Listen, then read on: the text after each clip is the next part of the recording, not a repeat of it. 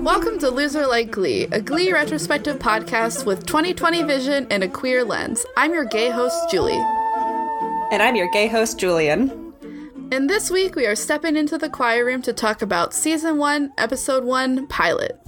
But before we do that, I think we should take a minute to introduce ourselves. I'm Julie, and I watched Glee as it was coming out. I think I was in the 7th grade when Season 2 was airing. I watched it religiously every week for Seasons 2 and 3 and dropped off somewhere in the middle of Season 4 with, I would say, like, most of the fandom. About 2 years ago, I finally decided to rewatch the whole show and actually finish it for the first time. So I only saw Seasons 4 through 6 pretty recently. Julian, how many episodes of Glee have you watched? 0, except for one right before this recording. So the premise of this will be that I have seen basically every episode from the first 3 seasons like a billion times. I force all of my friends to watch the first 3 seasons with me, and I will be forcing, Meg and Julian watch them with me in a polite way, not at all held hostage. And I'm very eager to see how they hold up to someone watching them for the first time in 2020. I'm especially eager to re-examine how the show handles its LGBT characters, because that's where I think the show really shines and also displays a lot of flaws later on. As a lesbian, Julian, cover your ears. Santana's storyline was really special to me, and I'm always excited to watch it from the beginning and see how much it grows on screen and in the writing. Julian is non-binary as well as gay, so I'm excited to hear what they think of the show's handling of trans themes, which is admittedly pretty bad. Yay. That's for later, so we don't really have to worry about that until Season 3, I think, is when stuff starts happening. But to start with, I just wanted to make a blanket statement about how we'll be approaching the actors during discussion of the show. We are recording on August 30th, 2020, so Naya Rivera's passing is still pretty fresh. Corey Monteith, which I think I explained to Julian before, died during the show's run, and they had to continue without him in a pretty tragic way. It's also hard to talk about Mark Saling's death because it was so crazy to hear about him getting arrested for child porn in the first place, that his suicide was doubly surprising. Leah Michelle got called out for racism on Twitter a couple weeks ago for things that she did and said during the filming of Season 6. And I keep getting linked to Tumblr posts about how Darren Criss is secretly an asshole. So all of this is to say that we will be trying to stick to talking about the characters for the sake of Julian having no idea who the actors are, and trying to keep the actors out of the discussion if possible. I am really interested in Ryan Murphy's vision as the main showrunner and writer and director, so I think that talking more about what the writers had envisioning for the show more than what the actors brought to the portrayals is more what I'm interested as a storyteller myself. I would also just like to disclaimer that I think Puck is a really interesting character, and I will probably be talking about how I enjoy watching him. Not at all connected to what I think about Mark Salling, so if that makes you uncomfortable, now you know not to listen to the show. We will, of course, be discussing Corey's death when we get to it, but otherwise, I want to keep things pretty spoiler-free for Julian and anyone else who might be watching with us. That was so much to read. Yeah, there's a lot to get into. There's a lot to get into, and that's not even the episode. So, with all that out of the way, before we get to my extremely long episode summary, Julian, how did you enjoy the first episode of Glee? So normally this isn't the sort of thing I would watch, but I didn't dislike it. I think it's very heavy-handed, and I think its theme is about irony. But there was a lot of surprisingly, like, really good quotes that I'm like, that's actually inspiring. Yeah, I completely agree. I think that the show definitely has a way of balancing real, genuine, like, emotions with just bananas things happening all the time. Yeah. But no matter, like, even if it's done poorly sometimes, it's still, in my opinion, pretty fun to watch for at least the first 3 seasons. I mean, have only watched the one episode. It was a fun enough watch. Yeah, I think the pilot is so excellent in distilling exactly, like, what they want to do and what they want the tone to be. I just love the pilot so much. I think it's so strong. Is it bad that my favorite character is a cheerleading coach? No, that is absolutely, I think, like, the consensus of most of my friends coming out of the pilot after I forced them to watch it with me is, oh, like, she should be in it more. And then she's in it so much that you're kind of like, I could use her a little less, but I do enjoy her. All right, good to know. I'm a big fan. I'm a big fan of Sue. I'm a big fan of Jane Lynch, the actress. And I'm just going to say it real quick, is that I think Sue's biggest problem is that she's straight. And I think that having a famous lesbian Jane Lynch play this, like, straight cheerleading coach is just such a missed opportunity.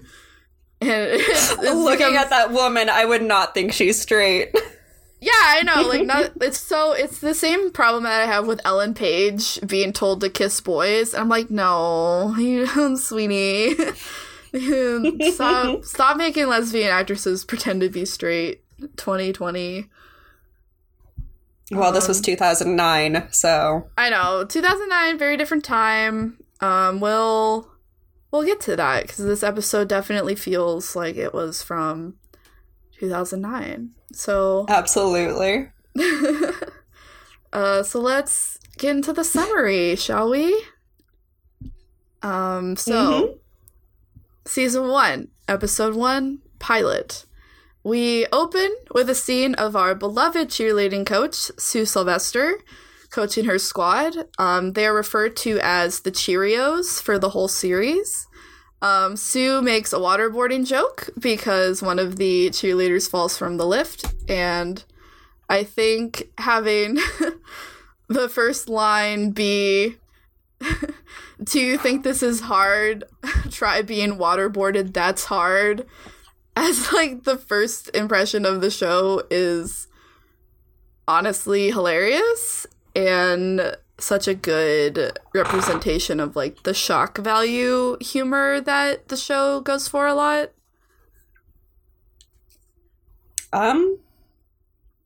I guess it was something. This is like 2009, and I think a lot of folks watching it, I assume, were like middle schoolers, because that's where we were. So I wonder how many heads it went over. It definitely went over my head when I was first watching it. But I also think that we see this in the pilot, and we see this in most of season 1, is that the show is very geared towards adults with high schoolers on the side. Mm-hmm. And so I think that a lot of the jokes are for adults, and the show was targeting adults, and then when they realized, oh, it's like we're actually getting pretty popular with younger people, they decided to shift focus. So that leads Yeah, so that leads pretty clearly to our male lead for this episode, Mr. William Schuster. So he is the main character of the pilot, basically, and he's also going to be one of the main characters of season 1. Will is a very white Spanish teacher who seems to be okay at his job, but is clearly, like, not, like, fulfilling all his, like, creative needs. On his way into school, Will passes by Kurt Hummel, who is very obviously gay in the way that he stands and dresses in, like, a very stereotypical way. Kurt is being bullied by most of the football team. Will doesn't seem to notice and just goes into school. The two main jocks of the pilot, Finn Hudson and Noah Puckerman, throw Kurt into the dumpster, but Finn allows Kurt to take off his designer jacket first. Inside the school, Will looks at his show choir championship trophy, which is kept in a trophy case in the school next to a photo of the old choir director. So now we know that he was in his high school glee club, but also that he went to the same high school that the show is currently set at, which is William McKinley High School. And I personally think that teaching at the same high school you went to is just, like, kind of weird. Like, is it? I just feel like, I don't know, like, maybe it's, like, they're hearkening back to, like, this, the mythos of the show is that this Ohio town is just, like, no one leaves, no one does anything, like, successful out of it. So, like, him teaching at, like, the same high school he went to is kind of, like, I want to say indicative, but it's such a pretentious word. Good job. That's the theme that I think that they're going for with this, is that... Yeah, I kind of got that. A lot of things that take place in a small town tend to have that kind of, you can't go somewhere and become something big, you're just going to be in this small little place your entire life. This definitely has that vibe going for it. Yeah, and I think that we definitely, like, see that throughout the whole show of, like, these people clearly wanted to be famous in some capacity, but they live in Ohio. Like, nothing really happens in Ohio. I don't really know anything about Ohio. It's okay. I've driven through it on my way to Michigan, and it's fine. It's just, like, it's not New York, it's not Chicago, it's not, like... It's not LA. Yeah, so it's not, like, I can't really name any other place in Ohio except for Lima, which is where the show takes place, so... Is that a real town? Yeah, I have driven through it. Oh. Okay. It's more I learn. Did you have any strong reactions to seeing Kurt get bullied like this? I wouldn't say a particularly strong reaction, just not really surprised. I thought the whole coat moment was really funny. Yeah. Like, unnecessary levels of politeness to be like, yeah, just hand me your fancy new expensive blue coat. I'll have it nicely draped over my arm. Okay, get thrown in the dumpster now. Yeah, it's such a good introduction to Finn's character, I think, because, yeah, he's being kind of an asshole. He's, like, bullying this kid, but he's clearly, like, he doesn't have, like, hate in his heart. He's just kind of, like, going along with what everyone else is doing, which I think is, like, unique in a bully, like, storyline. I don't know how unique it really is. I'm trying to think of other examples because I feel like I've seen other examples, but it's not, like, the same as this. And I'm on the top of my head, I can't think of another example, so I guess. Okay. Once, like, because clearly, like, Finn and Puck are, like, gonna not be antagonists for very long. We get, like, 2 new bully characters and to replace them. So I'm Is that a spoiler, or was I just not paying attention? It's kind of a spoiler. It's just, like, you know how shows work, And like once you lose an antagonist, you need a different antagonist. So I really like the dumpster scene, especially when compared to like what the next group of bullies start doing. I just think it's like, I think Finn's really sweet, and it's sad that he's peer pressured into bullying people when he really doesn't want to do that. He is sweet, and again, I've only watched this first episode. It doesn't seem like the peer pressuring lasts too long. It's only one episode. As far as I've watched. Yeah. We'll shelve that for now. So next we meet the current director of the Glee Club, Sandy Ryerson, who is rehearsing with, like, I called him unnamed show choir boy in my script, but he's actually, his name is Hank something, because Rachel cries it later. So his name's Hank, but we don't really care. So they're singing an okay cover of Where Is Love when Sandy accidentally or not so accidentally touches Hank on the stomach, like a little too much. And then we whip pan over to a girl, Rachel Berry, staring in through the window, looking extremely pissed off. We don't really get a resolution to this scene other than just cutting away, but we will revisit this later. So this is a pretty strange scene to revisit because it's the inciting incident of Glee is this weird kind of sexual harassment scene that kind of kicks off the rest of the pilot. And it's just so strange, and it's mostly like a silent scene with just like this crazy camera pan over to Rachel staring in through the window. She was livid. She was so angry, and I absolutely love like her expression in that scene. But it's also just like, it's weird. It's like a weird vibe to like bring into the show, like at probably 3 or 4 minutes in.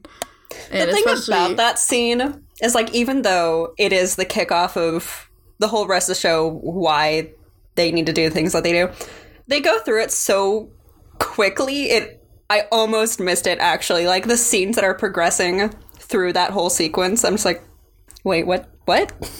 Yeah, it definitely happens super fast, and they're not really interested in the implications of it because we never see this boy again.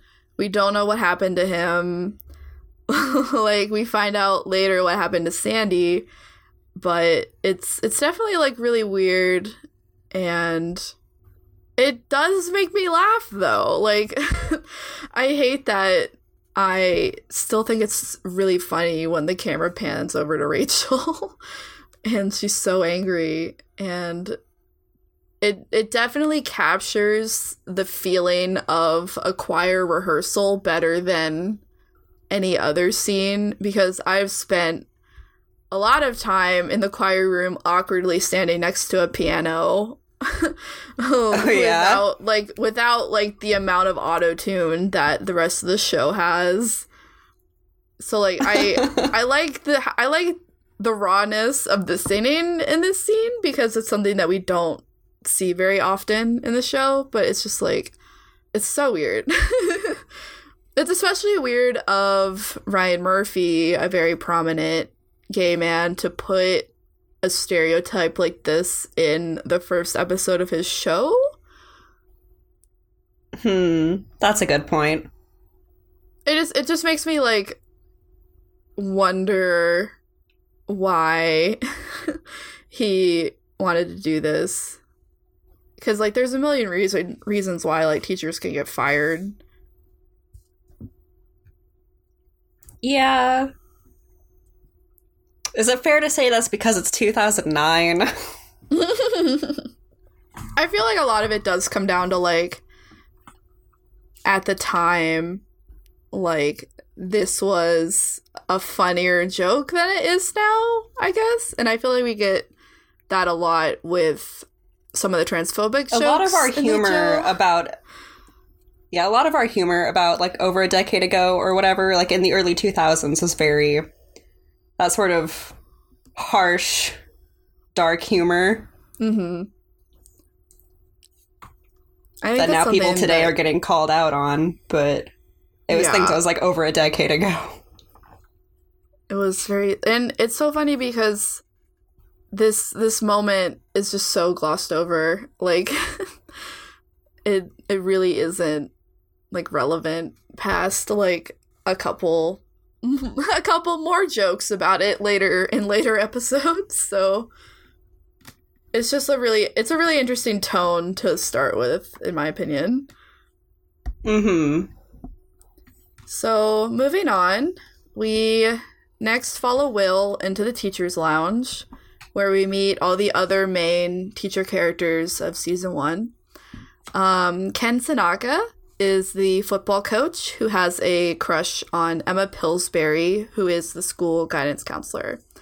Emma very clearly has a crush on Will, despite him being married.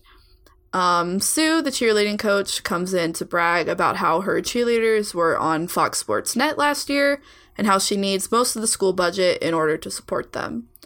Emma is annoyed by Sue using all the money and accuses cheerleaders of not being performers, to which we get the iconic Sue quote, "Your resentment is delicious," which is one of my favorite Sue quotes, although she has so many. It's a really good quote. It's a really good quote. The delivery is perfect. There's, like, just the right amount of pause. Like, it's so good. Sue brags about having an iPhone because it was 2009. In this scene, we also learn that Emma is clearly a germaphobe and probably has OCD, although that isn't explicitly touched on. Emma informs Will that Sandy Ryerson got fired, leaving the Glee Club without a director. So I know most of this was about sort of Sue and Emma and them clashing, but I want to argue that cheerleaders are performers.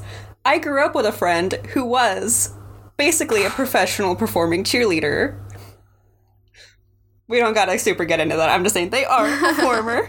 Yeah, and even Will agrees, because later he says cheerleaders are performers and they're the best, like, in the school. So, like, even Will doesn't really agree with Emma here. Emma just, like, is really bothered by Sue taking all the money in the budget, which has caused the teacher's lounge coffee maker to be taken away because of budget cuts. So it's one of the few times that Emma says something that's kind of, like, standing up for herself, but it is kind of, like, a weird thing to pick a fight with. But I think it's all in service of the very good Sue quote that we get, so I'm fine with it. Yeah. Whatever you gotta do to set up that sick dunk, like, is what you gotta do. So how do you feel about, like, setting up this love square? So it's hard to say. I don't feel any particular way about it right now.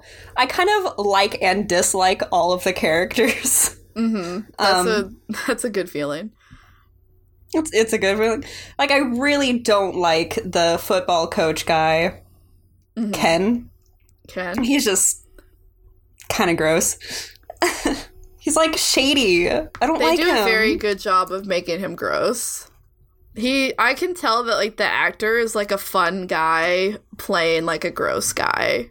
Like, that's the vibe I get. And I think that he does, like, a really good job at just being disgusting, because I like pretty much every character. Like, I like Sandy Ryerson. I think that he's really funny with his delivery, and like, when he shows up, I get excited because he always brings conflict. Ken Tanaka is the only character who I am not excited to see on screen at any time. Anyone else, I am excited about, like, the conflict they're bringing or like a funny joke they're gonna tell, but just I feel like Ken is such he just he gives me the creeps, which like is good writing because they're obviously going for that, but I just don't think he's like as fun as like other antagonists on the show. And without spoiling it, like the character in season 2 who replaces him is like one of my favorite characters like in the show. So like every time I watch season 1, I'm like, oh man, Ken's back. And I have to like suffer through season 1 to get like my very fun football coach in season 2 again. So it's always like, it just makes me hate him even more because his replacement is so good and fun. Well, can't wait till I get to season 2 and get away from this creep. Yeah.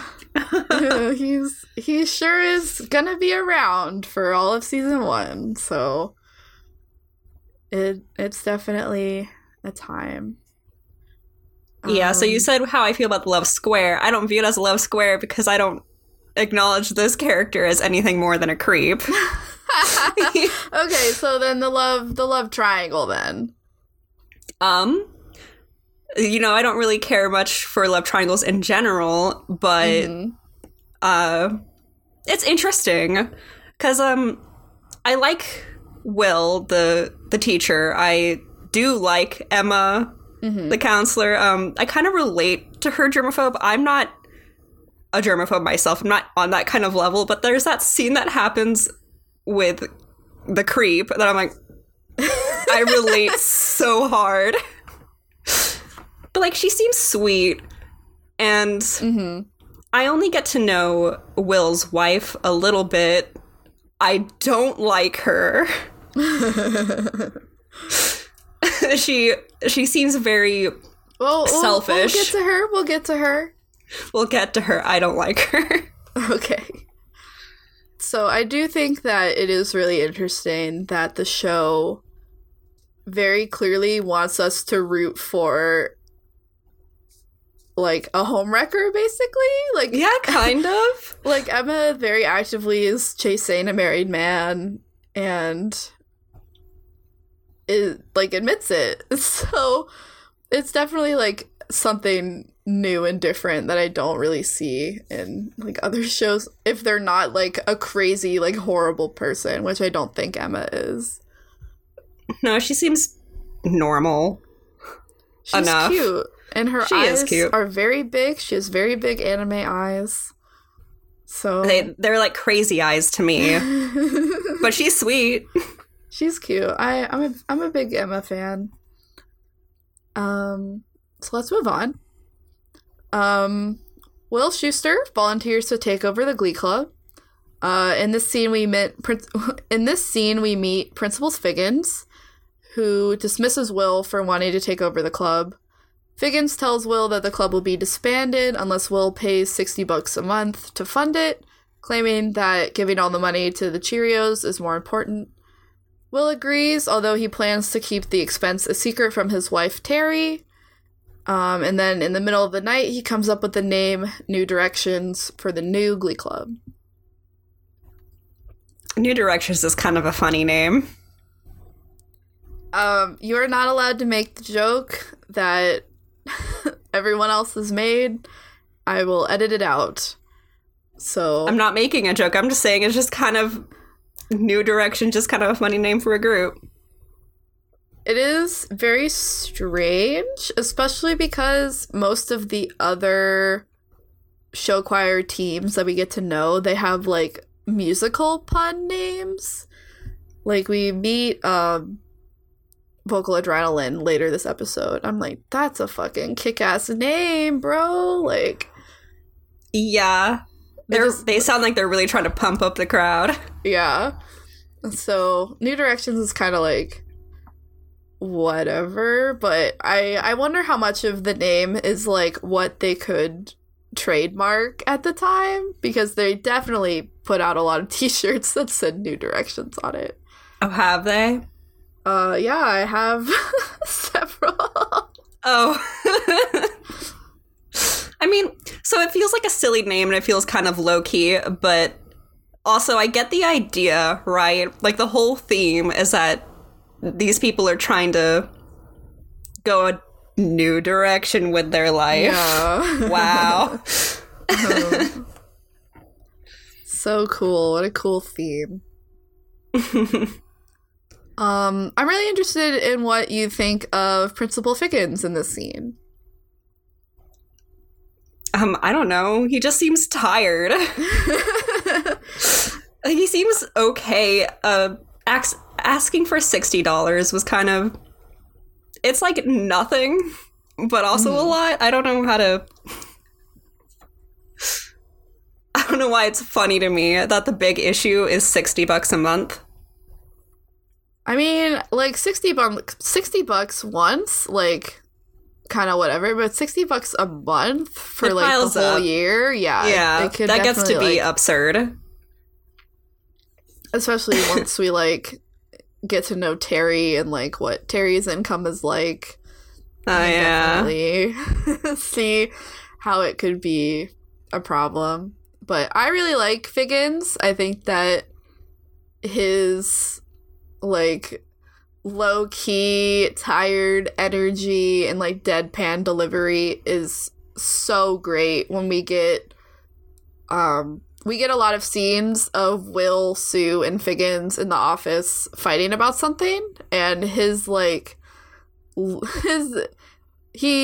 such a good referee for their fights, and it's so fun to watch. He's really, like, an unsung hero of, like, the chemistry of the show. I'm a really big fan, despite, like, him kind of being the antagonist, but it's not like he wants to do this. It's just, like... He's just trying to do his job and manage things the way he thinks is efficient.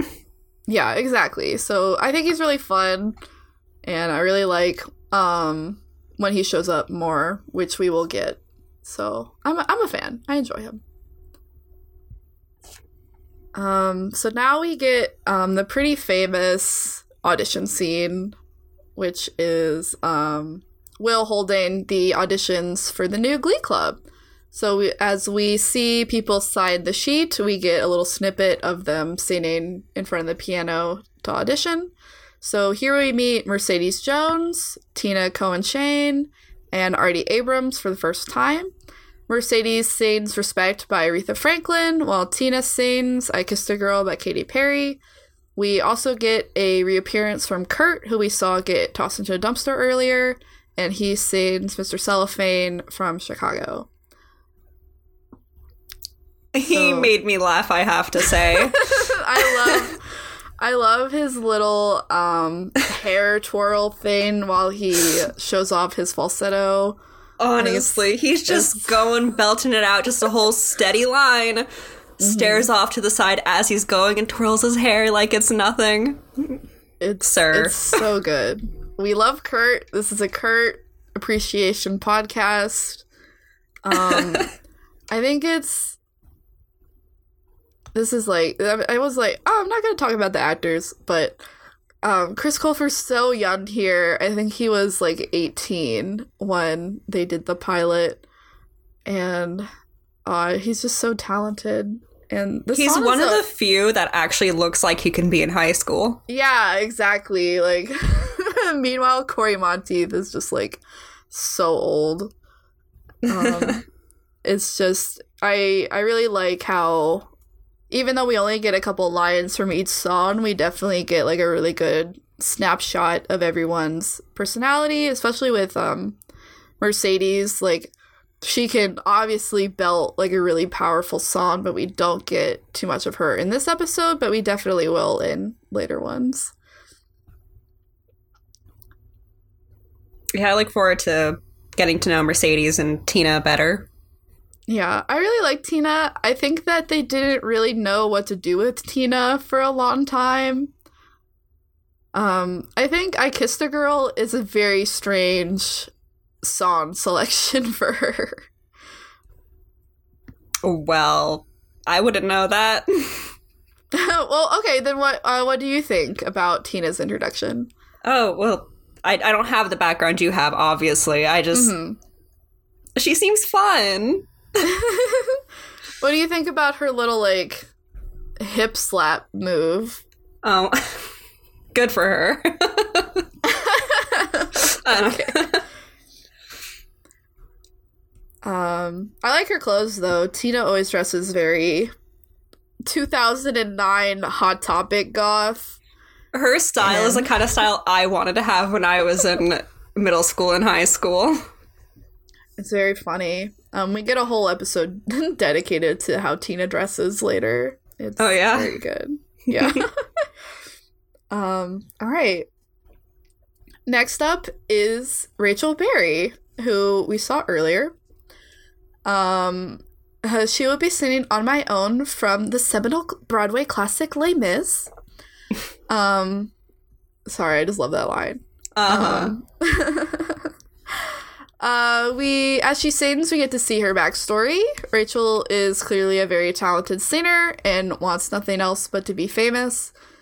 We see her getting slushied after signing her name with a gold star on the audition list. Rachel is also revealed to be the one who got Sandy Ryerson fired after witnessing him through the window earlier, because Sandy gave the boy, Hank, Rachel's solo. She explained that the action couldn't have been homophobic because she has 2 gay dads. Rachel uploads a video to MySpace every day, hoping to get discovered, and we see that the cheerleaders use it as an excuse to cyberbully her, which is a very funny sentence.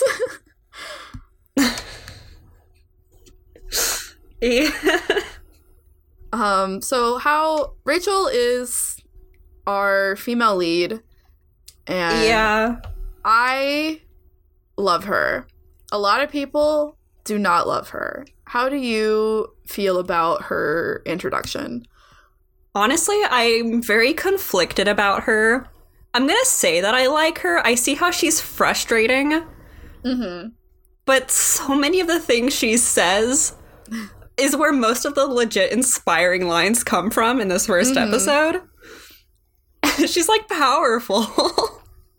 She is very powerful, and I definitely, like, when I was watching it when I was younger, I was, like, not used to seeing female characters who want something and will do anything to get it in this way. Like, it was really, like, she'll step on anyone in, like, a brutal way, but in a way that I can't help but admire in some, like, messed up form, because she knows who she is, and she knows what she wants, and not everyone can really say that. That's true. She goes very hard, and she is kind of harsh. But I guess she gets karma back, like that slushie in the face, so... Yes. So let's talk about the slushie, because this is our first official slushie of the show. So... It feels silly to call it world building, but I think that's what it is we are slowly learning about the culture of bullying at this high school, McKinley High. So we see kids be thrown in dumpsters. We see, so slushying is when you get, like, a frozen Slurpee tossed in your face. They're usually red, although I do remember, like, green and purple and blue popping up as well. We see, like, more bullying. Once they, like, discovered how, like, visually cool the slushie was, they definitely, like, lean on it more than, like, anything else. But, like, it's definitely, like, a mythic thing that, like, if this happened at school, that would be, like, insane. But, like... Would it be? I think so. Like... It just requires so much prep work. Like, you have to go somewhere with a slushie machine, bring it back, and then, like, dump the whole thing on someone. Like, that takes, like, a lot of dedication that I don't think I guess when it's bullying at school, if it's specifically a slushie, maybe it's a lot of work. But I think tossing your drink at someone, just in general, is not very far-fetched. Yeah, it's definitely like a dramatic thing to happen, but I'm sure it does happen somewhere. Like specifically a slushie is something that becomes very like part of the Glee iconography. That's so silly. It is very silly, and it's especially silly to like hear the cast talk about it in interviews and about just how horrible it is. It's like the worst experience ever. To have the slushie thrown on them? Yes. But they keep doing it. And they have to, because like in that shot of Rachel being slushied, there's like a long period of her just standing there like for a reaction shot, and that hurts like the most because you just have to sit there while ice gets into your underwear. Like, oh no, it just sounds so horrible. And if we end up tackling the Glee project, everyone has to get slushied as like a rite of passage, and it's pretty horrible. God. No. Yeah, no, it sounds really horrible, and I think that the show definitely, like, treats it pretty funny at first, and then later they're like, oh, actually this sucks, and the characters have to, like, recover from how much it sucks in, like, a really fun, like, team bonding way. Like, oh, we're all in this together, we're all getting bullied, ha ha ha. So, like, I think that it's, like, a really fun bullying mechanic, I guess. Like a fun bullying mechanic. It's good for it's a good writing mechanic, in my opinion. For now, I still mostly just think it's silly. Oh, it's silly. So is a lot of things. It seems like the theme of the show. It's kind of silly. It's kind of silly until you're crying about some kids who want to sing. So we get a couple key things here. Rachel is very spoiled. Rachel's an only child.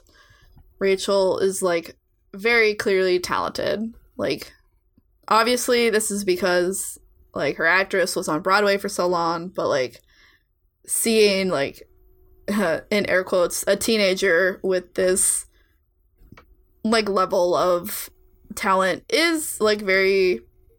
Like, I would have been surprised if I was Will and someone like this, like, wanted to be in my stupid club. So she is good, which is where, like, most of her confidence comes from, is because she is good. And I think that's something that I really like about her, because it's really... I think because we're in the arts, like, we run into these people who are talented but have no confidence whatsoever. And that's more irritating to me than someone who's overconfident. For me, I find both extremes, extreme and unnecessary. I think people should try to keep some kind of humbleness. That makes sense. I just think that, like, Glee is a show of extremes. It is. So if Rachel's going to be confident, she's going to be the most confident person in the whole world ever. And it definitely creates some good conflict later. I am a fan of of all of her drama, including some Way Late show stuff where she kind of gets bit in the ass with it. So, well, you can't tell me about that. That'll be a spoiler. I cannot tell you about that. It would be a spoiler, but the people at home know what I am referring to. So, how do you feel about the two gay dads joke? Is it supposed to be a joke? I think that it's a joke because it makes me laugh, and okay, the fact that she got this guy fired for inappropriate touching, and it wasn't even to her, and then she was very clearly faking crying. And then, the real joke is that she doesn't know who her real dad is, but then we see the photos in her locker, and one is white and one is black. And she's very white. She is extremely white. So that joke always makes me laugh, even though when we see her dads later, one of them is not black, so it kind of ruins the joke a little bit. Wait. Mm-hmm. Okay, that I think you just spoiled something, but also I think I did spoil something a little bit, but it every time I watch this part, I really like the joke, but it makes me sad that they didn't like keep it canon, because like her black dad isn't canon anymore. Why would they change that? Do you want the real answer? Now I'm unsure. It's not that bad. The real answer is that they got Jeff Goldblum to be one of Rachel's dads. Okay. So, you know, good for him. gotta when you get Jeff Goldblum, like, what are you gonna do?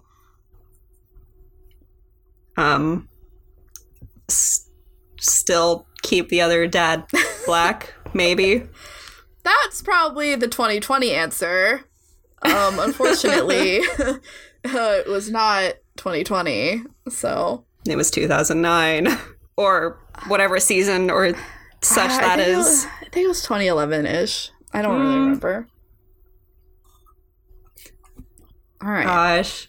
One last thing before we get out Rachel's backstory is the MySpace page. Seeing MySpace makes me laugh. I don't know why. Yeah. It's cringe, bro. It's cringe, bro. It just didn't age well. That's all. Mm-hmm. It just is so random, and I wonder like how much longer it'll be before like the teens don't even know what MySpace is. I wouldn't be surprised if that's already a thing.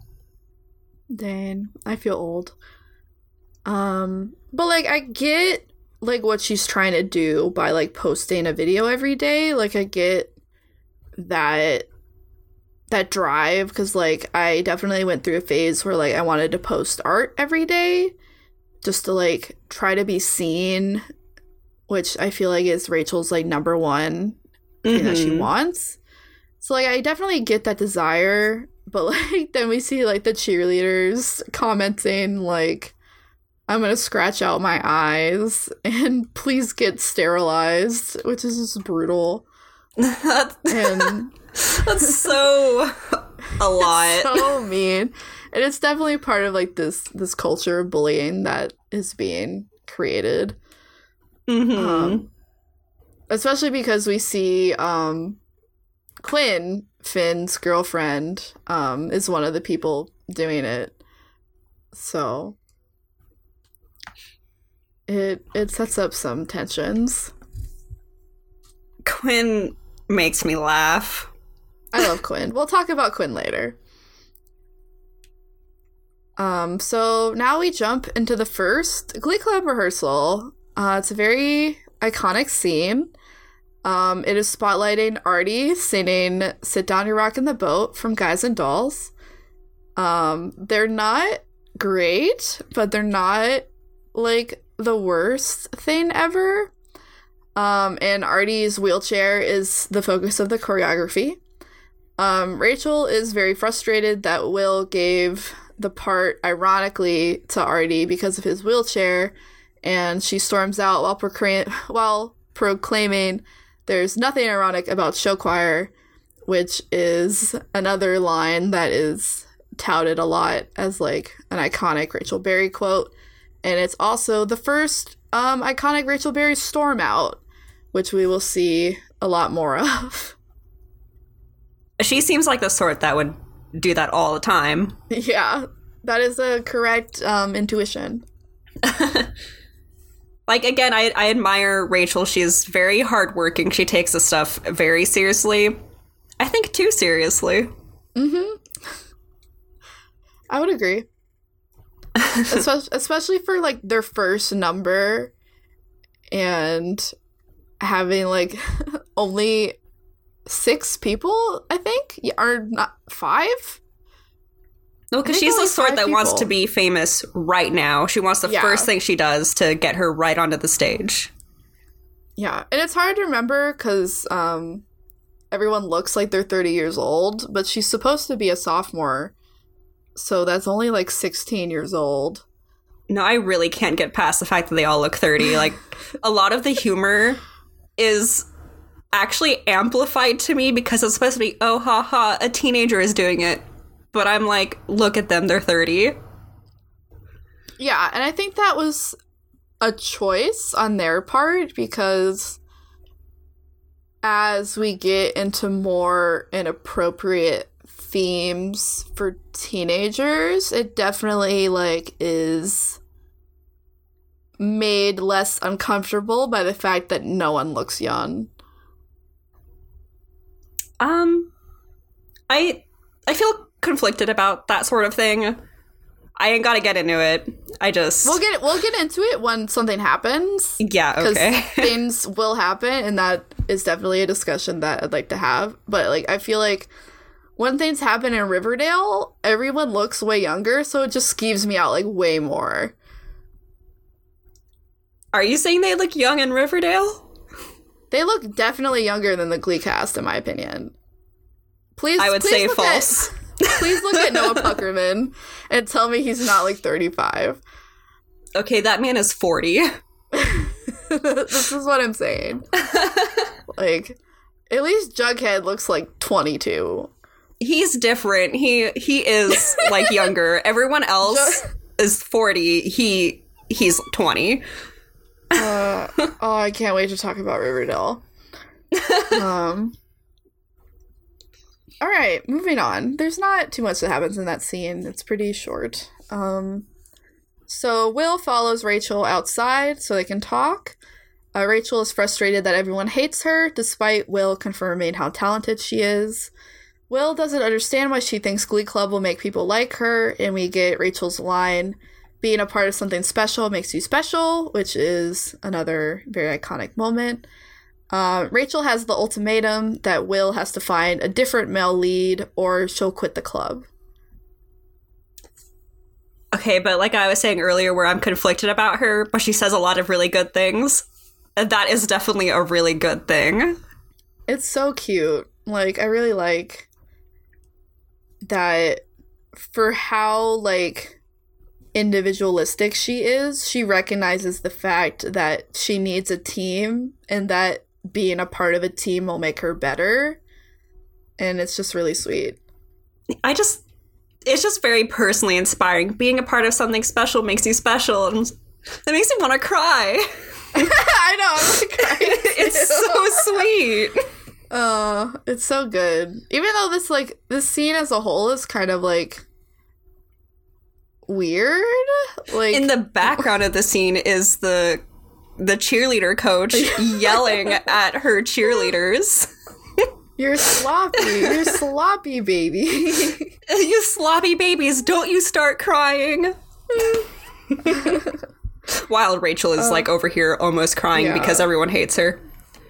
It's very fun. It's a fun juxtaposition of Rachel watching the popular people be bullied around while her nice coach is like begging her to come back to practice.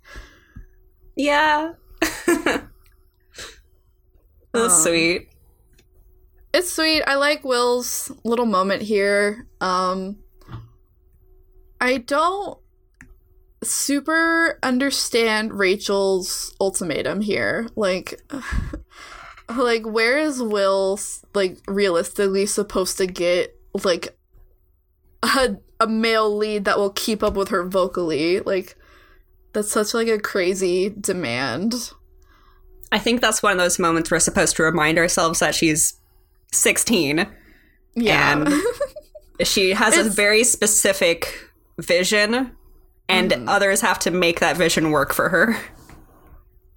It's just very interesting because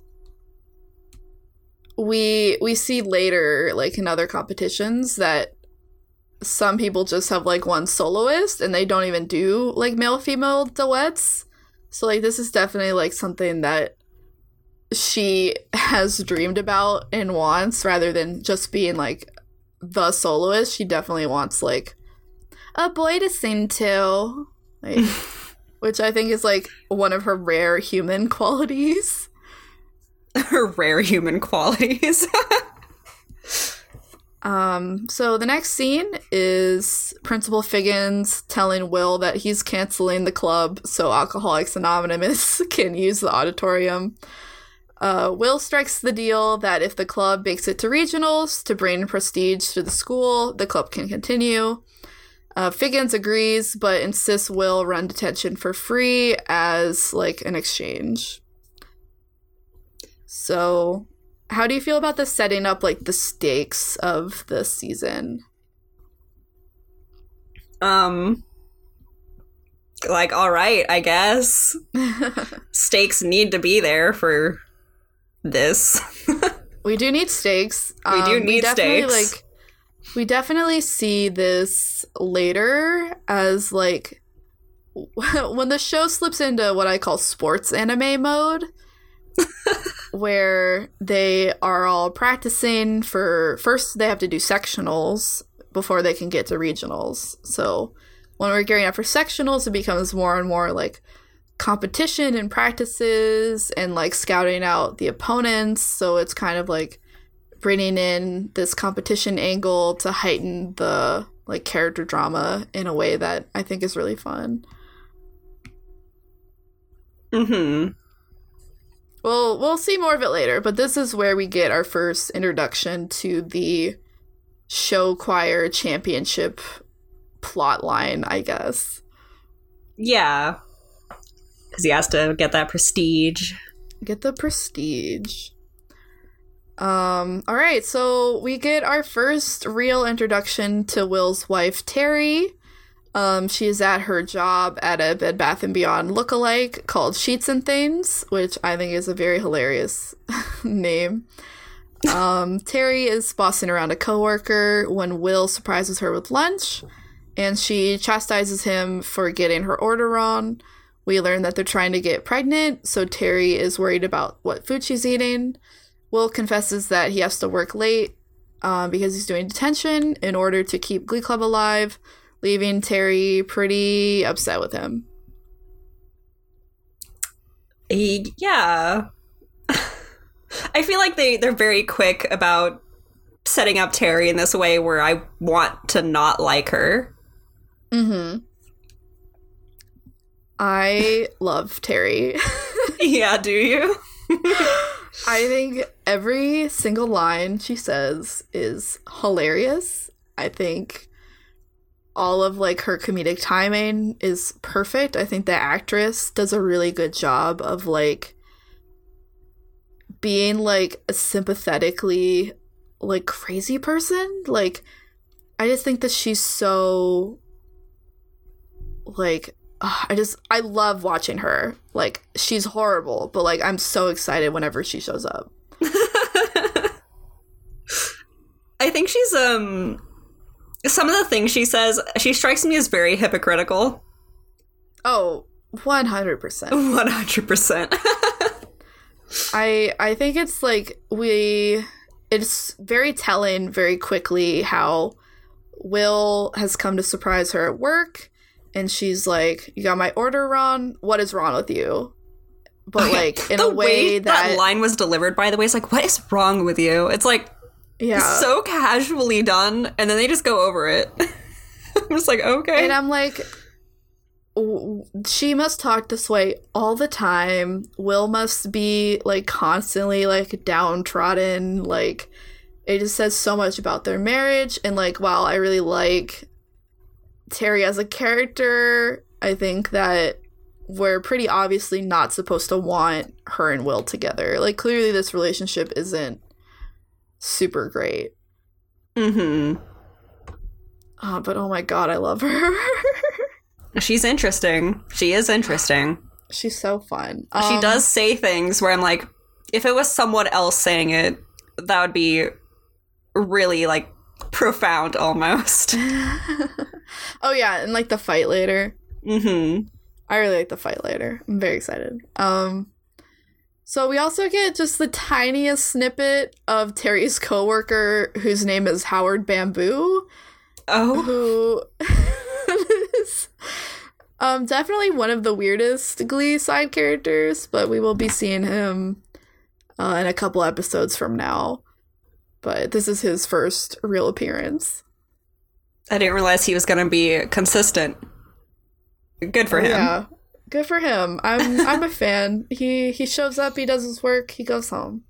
I think he's funny. So before Will can leave the store, he runs into Sandy Ryerson. Sandy tells Will that he's a drug dealer now and is making 10 times more than when he was a teacher. Sandy gives Will a free packet of weed for having to deal with those tone-deaf acne factories, and Will takes the weed but insists that he won't use it. So, yeah, Sandy's the last teacher of the choir or whatever. Yes, he was the one that Rachel got fired. Yeah. He's got a lot of character. Yes, is that the last time he's ever seen her? Does he come back? Oh, honey, he's around. Okay. In this scene, I was confused. The way the episode sort of jumps through events, it was hard to keep track of how much time was going by. So they made it clear in, like, one line of dialogue, oh, he got fired, like, a while ago. And I was like, yeah, it happened 2 minutes ago. What do you mean? That is definitely, like, a thing that jumps out at me during this scene. It's just, I think he said, like, a month or something. Yeah, some wild amount of time where before I was thinking this is all a day. Mm-hmm. I thought it was 1 day. Maybe 2 days. I don't know. So I think that this is something that's left in from how the pilot was recut, because I know that the pilot did go through a couple of revisions, and there's a weird line at the beginning of the Will and Rachel scene where he comments that she changed out of her costume, but she wasn't really in a costume, and this was referencing, like, a deleted scene where they were all dressed up in, like, disco outfits. Oh. So I feel like this line has a similar problem of is probably referencing something that was cut, but they didn't want to reshoot the scene. I see. That's just my theory, because the rest of the show definitely feels like it's taking place, like, week to week, like, as it was released. Interesting. Yeah. So, like, Sandy coming in saying that a month has passed is just, like, makes my head spin. Honestly. I was so thrown off. So I had to talk about it. I was like, that doesn't feel right. Yeah. So, like, this is probably, like, the only time that something like that happens, because I feel like the rest of the show progresses at, like, a pretty normal pace. Good to know. Good to know. Good to know. Good to know.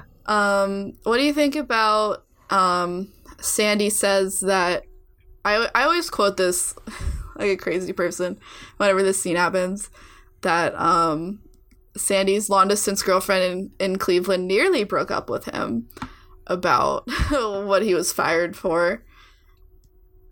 I don't know. It just added extra flavor to how much of a character this guy is. It's like he has so many layers. Just wait till you see his house. Oh. It's so I can't funny. wait. Oh, it's so good. I think he's so funny. I think that he is definitely, like, a weird gay stereotype, but, like, as a gay, like, I love it. Like, I don't know how, like, I don't want to know, like, what straight people think about him. Absolutely not. Yeah, like, I think he's so funny. Like, like, I don't know. Like, he hits my funny button for me. There's something about him. He's a little hard to hate. Yeah, like he's so excited that he's a drug dealer now. He just I think admits that's it so openly in this Sheets and Things. It's specifically that he deals pot, right? Yeah, he specifically medical marijuana. Yeah, which is funny to me. I know, again, in 2009, it was very illegal. But it's still illegal in Ohio. I think they only recently, maybe last year, legalized it medically. Mm-hmm. Who's to say? I just, like, putting a packet of weed in Will's pocket in a Sheets and Things is just so funny to me. And, like, he just takes it. There are scenes like that have a certain flavor. I don't know how to describe it, but when I watch things with that flavor of, like, real life, like the drabness of real life mixed with this sort of over-the-top comedy, it, like, almost makes me uncomfortable, but in a delightful way, and I don't know how I'm supposed to feel. Just kind of okay. I think you're supposed to laugh. I guess. I'm a big fan. And then we know that Will has some weed now, so we need to keep that in mind for later. Mm-hmm. So we get a really cool montage of Will talking to Sue, Emma, and Ken, like, simultaneously, while a Fifth of Beethoven a cappella cover plays. I really like the scene. So Will wants to talk to the Cheerios about joining Glee Club, which Sue discourages due to it blurring the cast lines of the high school. Emma insists that it's a good idea to get popular kids to join, as more will follow once they see it's cool and not just for losers. Ken agrees to let Will talk to the football team in exchange for Will putting in a good word for him with Emma. Mm. That sure is something, isn't it? How do you feel about, like, how this was shot? Because this is one of my, like, favorite things from the pilot. I didn't have super strong feelings, sorry to say, but I really like Sue, the cheerleader coach, and just how harsh she is. It's just interesting. Her line, about, like, not mixing, like, don't make them think they're something that they're not. Mm-hmm. I'm just like, that's so brutal. It is brutal. How does she end up being a high school teacher? Oh, we get some interesting Sue backstory. I really like how this is, like, shot. So, like, Sue and Emma are kind of, like, contradicting each other at the same time as, like, Will is talking with them in, like, a really interesting way. And I always laugh at the Sue line, like, the kids playing druids and live-action trolls in the basement. Because I'm like, that's me! That's me! It's very good. But, like, I definitely, like, get, like, what she's trying to say, because, like, the show is kind of famous for Sue and Will's rivalry, and in the pilot, we don't really see them as enemies quite yet. So it's really, so, like, she's not necessarily saying this to be, like, a cruel person. It's just, she sees this culture of bullying, and she's like, you're gonna hurt kids by pulling them into your loser club, because losers get hurt. So, like, I definitely get, like, why she thinks that she's so right. I mean, there's something to it, I suppose. She's not wrong. She's not wrong, is the thing, in this particular culture that is at the school. Yeah. And the other thing about, like, the Emma scene is that we see Will daintily holding her ankle as he scrapes off gum from her shoe with a credit card. Which, is very heterosexual. There's a lot going on in that little moment. Mm-hmm. I don't know what to say about that moment, just it makes me laugh. It makes me laugh. He calls her Cinderella, and I'm like, Sir, you're married. Sir, you're married. Why are you using a credit card? Why? It's so funny that he wipes his credit card off on the bench. It's so funny. And it just makes me think, like, oh, Emma's gonna touch that later. Oh. Like, she doesn't, but, like, theoretically, like, if you're just putting gum back on the bench, like, that's what's gonna happen. I mean, she can't walk on it. It's out of walking range. That was the problem. She stepped on it and it was super nasty, and I relate to her about how nasty it was. It was pretty gross. But I really like the scene. I think that the acapella is really fun. And then we're just gonna skip over Ken because we don't like Ken. We don't like Ken. We don't like He's Ken. a creep. All right. Will talks to the football players as he's trying to recruit new members.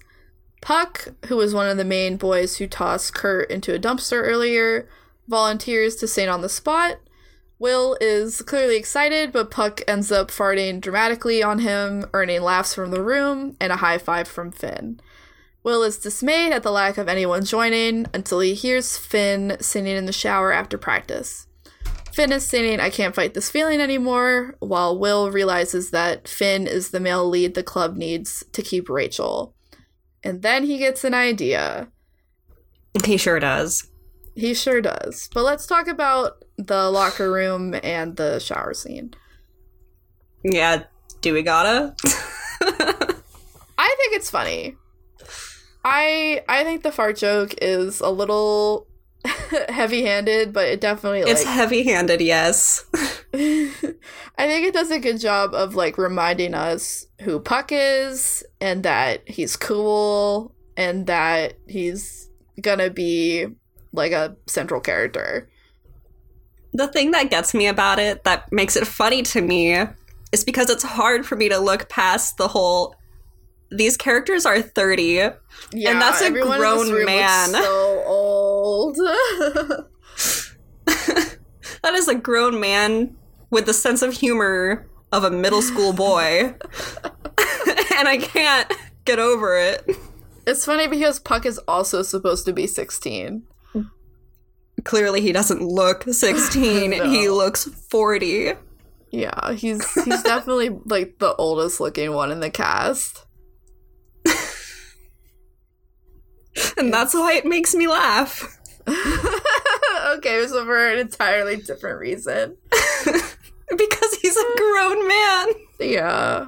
I like how everyone, like, hoops and hollers about it. A bunch of other adults. The only people who look like kids are the extras in the hallway. Mm-hmm. So what do you think about the shower scene? Because it is quite a hot topic. Is it? Yes. I want to hear your thoughts. I'm trying to remember. Did we get a little bit of flashback then or just later? No, we get the flashback later. Oh. I don't know. He was just singing in the shower. That seemed fine. A lot of people take issue with the fact that Will is very creepily inching his way towards a very naked Finn in the shower room alone. Oh, I didn't even register that. I thought he was just, like, leaving the locker room and just happened to be passing by, like, the shower area. Like, I didn't think he was going towards him or anything. It's kind of, like, ambiguous in that way, and, like, I'm not really personally bothered by it because, like, the show tells us to not be bothered by it. So, like, it definitely kind of, like, glosses over if you're not, like, thinking about it that critically. But, like, yeah, I guess, like, in theory, that's kind of creepy. But, like, we get Will's voiceover thinking that, oh, this kid's so talented, he needs to be in my Glee club, rather than, like, any creepy thoughts. So, like, we know, like, that his, like, intentions are pure or whatever. So, like, it doesn't personally bother me that much.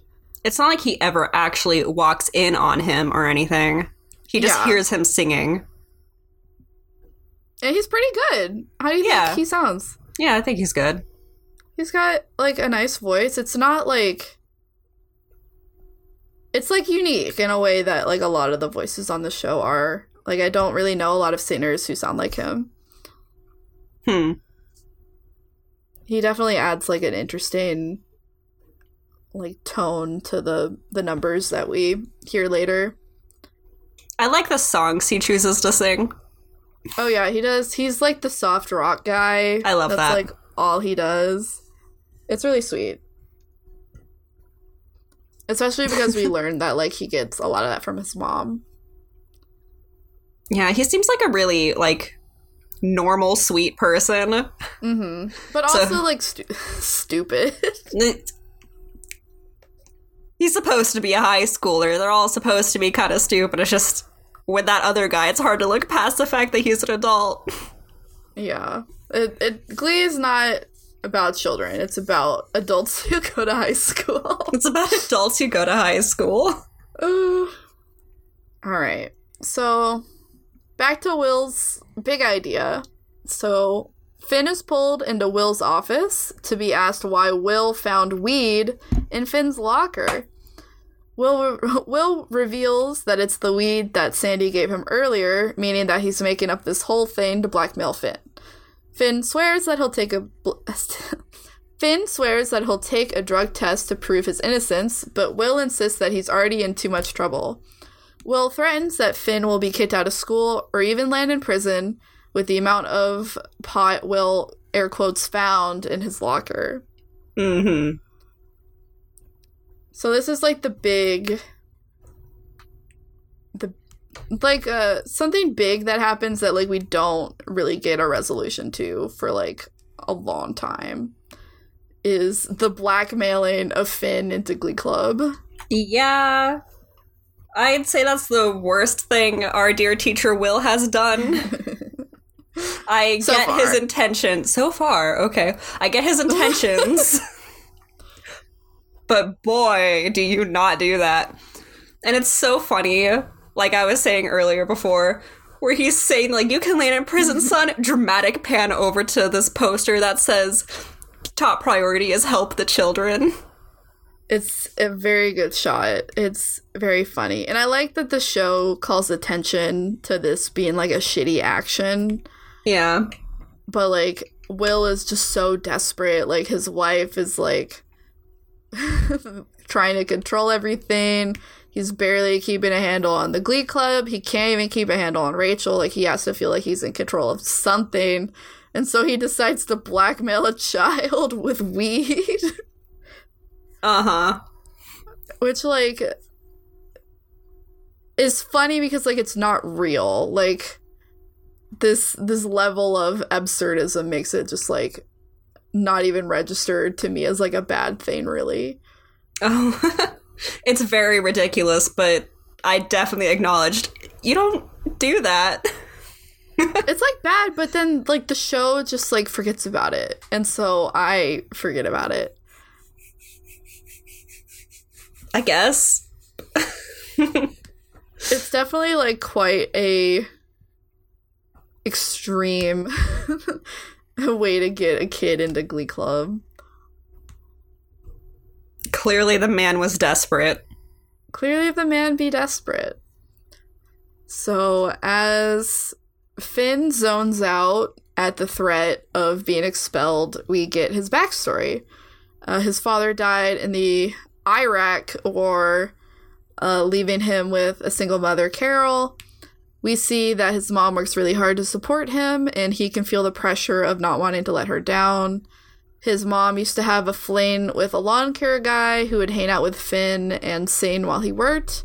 It was the first time Finn really connected with music, and he remembers it fondly.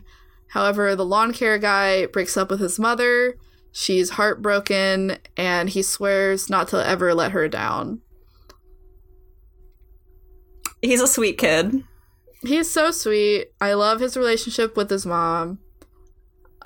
She's one of the few parent characters that we get to see. We don't really get a lot of parent characters, which I think is good. But, like, the ones that we do get are very good, and I enjoy them.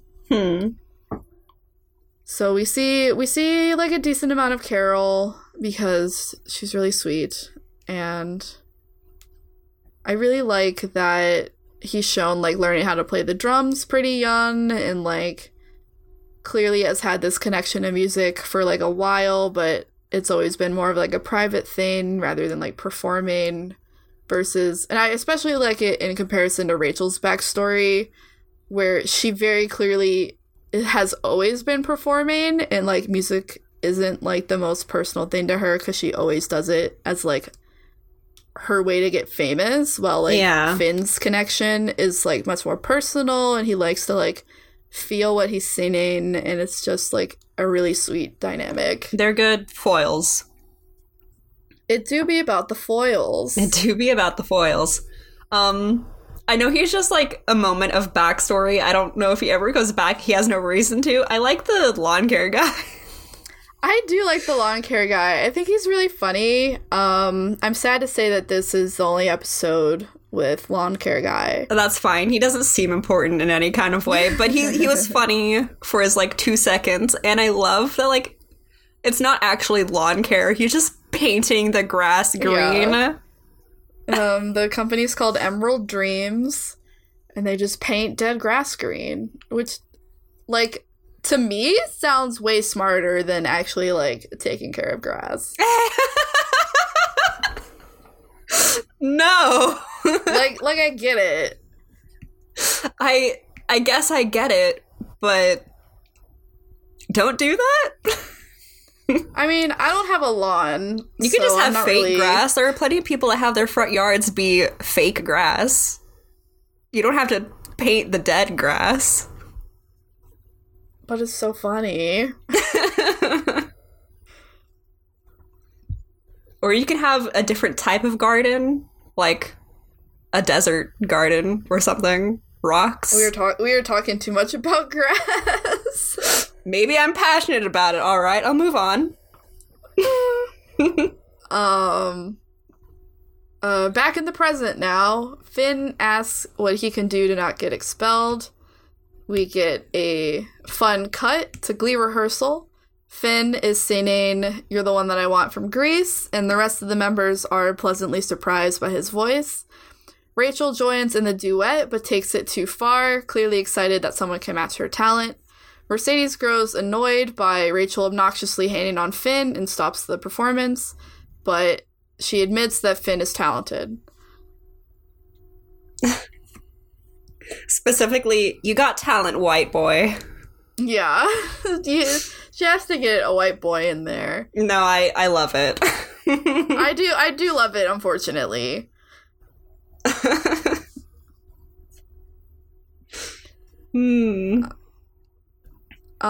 Real quick, how do you feel about Grease? I feel like maybe I watched Grease once upon a time and I don't really remember anything about it. That is similarly my vibe, where I watched Glee and then I would like slowly like check out the things that Glee were singing songs from. So like Glee does a lot of like Funny Girl and like My Fair Lady and stuff like that. So I would like watch these musicals with the context of knowing a song or two from Glee. So like Grease is one of the ones that I watched like that, but I could only make it like halfway through before I was like, this is kind of bad. Okay, so, well now I have to watch it. What? You know I love me a bad movie. I remember not liking it like at all and not finishing it. Oh, time for me to watch it. Maybe we can do a bonus episode where we watch Grease and maybe shit on it because I don't remember. I just remember thinking that it was very sexist and old. Oh, that's fair. When was it made? It's very old. How old is it? Was it like the 50s or set? What? Okay. When did Grease come out? Oh, I'm very wrong. 1978. Oh. But it's set in the 50s. Yeah. So instantly, I'm comparing it to Rocky Horror Picture Show, which is also a late 70s movie. And it's funny to think you haven't watched Rocky Horror Picture Show, I know. It's just funny to compare. I'm just so excited for us to get to the Rocky Horror Picture Show episode. Oh, yeah? And I just get to go, I don't know what's happening. And you can be like, oh, they butchered this song. Oh, I don't know if I'd be quite like that. We'll have to see. It's pretty early season 2, so it's not that far. It's going to be a while. It is going to be a while, but it's one of my favorite episodes. Despite having no idea what Rocky Horror Picture Show is. You can bet when we do get there, I'll talk a lot about it. And then we'll do a bonus episode where I watch Rocky Horror Picture Show. Absolutely. Oh, great. Okay. I think it's one of those movies everyone needs to see. Yeah, I feel like as a gay person, I feel like I'm definitely, like, missing out on a part of our culture by not watching it. For sure. Yeah. It's at least my gay culture. Yeah. It feels like my gay card's gonna get revoked.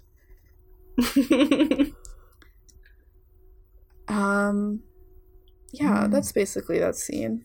Okay.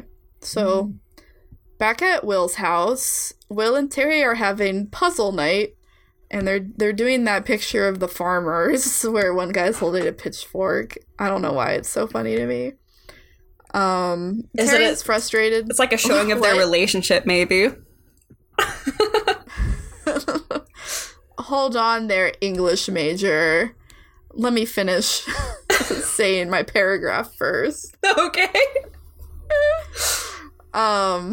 Terry is frustrated that Will is spending so much time with the Glee kids instead of supporting her, but Will is mad Terry doesn't understand how fulfilling it is for him.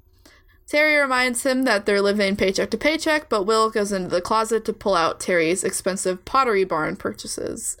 Terry insists that her needs should be met and that Will should quit to become an accountant since their high school glory days are over. Yeah? This is one of my favorite scenes of the pilot. Yeah, Terry makes me laugh, but I still don't like her. And it's again where I think a theme of the show, at least this episode, is irony. Because she says this thing that I think is really good, but she's saying it so hypocritically. She's saying it's not bad to want things. And to have a glue gun that works. Yeah, there's that too, but that's not the part that stuck with me. The whole thing is she's saying that she deserves to have all of her weird little purchases because it's not bad to want things. And you know what? You're right. It's not bad to want things, but your husband has things that he wants and you're saying no. Mm-hmm. And I also feel that line reads hypocritical because she's buying things with his money. Yeah. Like, he probably wouldn't care if she was buying Balinese toilet bowl holders if she was using it with her money. But, like, she's cutting into their money. Yeah. It feels like a real married couple fight, although, like, with the stakes definitely, like, higher and, like, it is silly that they're fighting over, like, toilet brush holders in a Glee club, but it definitely, like, feels very viscerally like a marital spat. I think it's very real. Again, like what I was saying earlier about that sort of clash of ridiculous situations in a very mundane setting. Mm-hmm.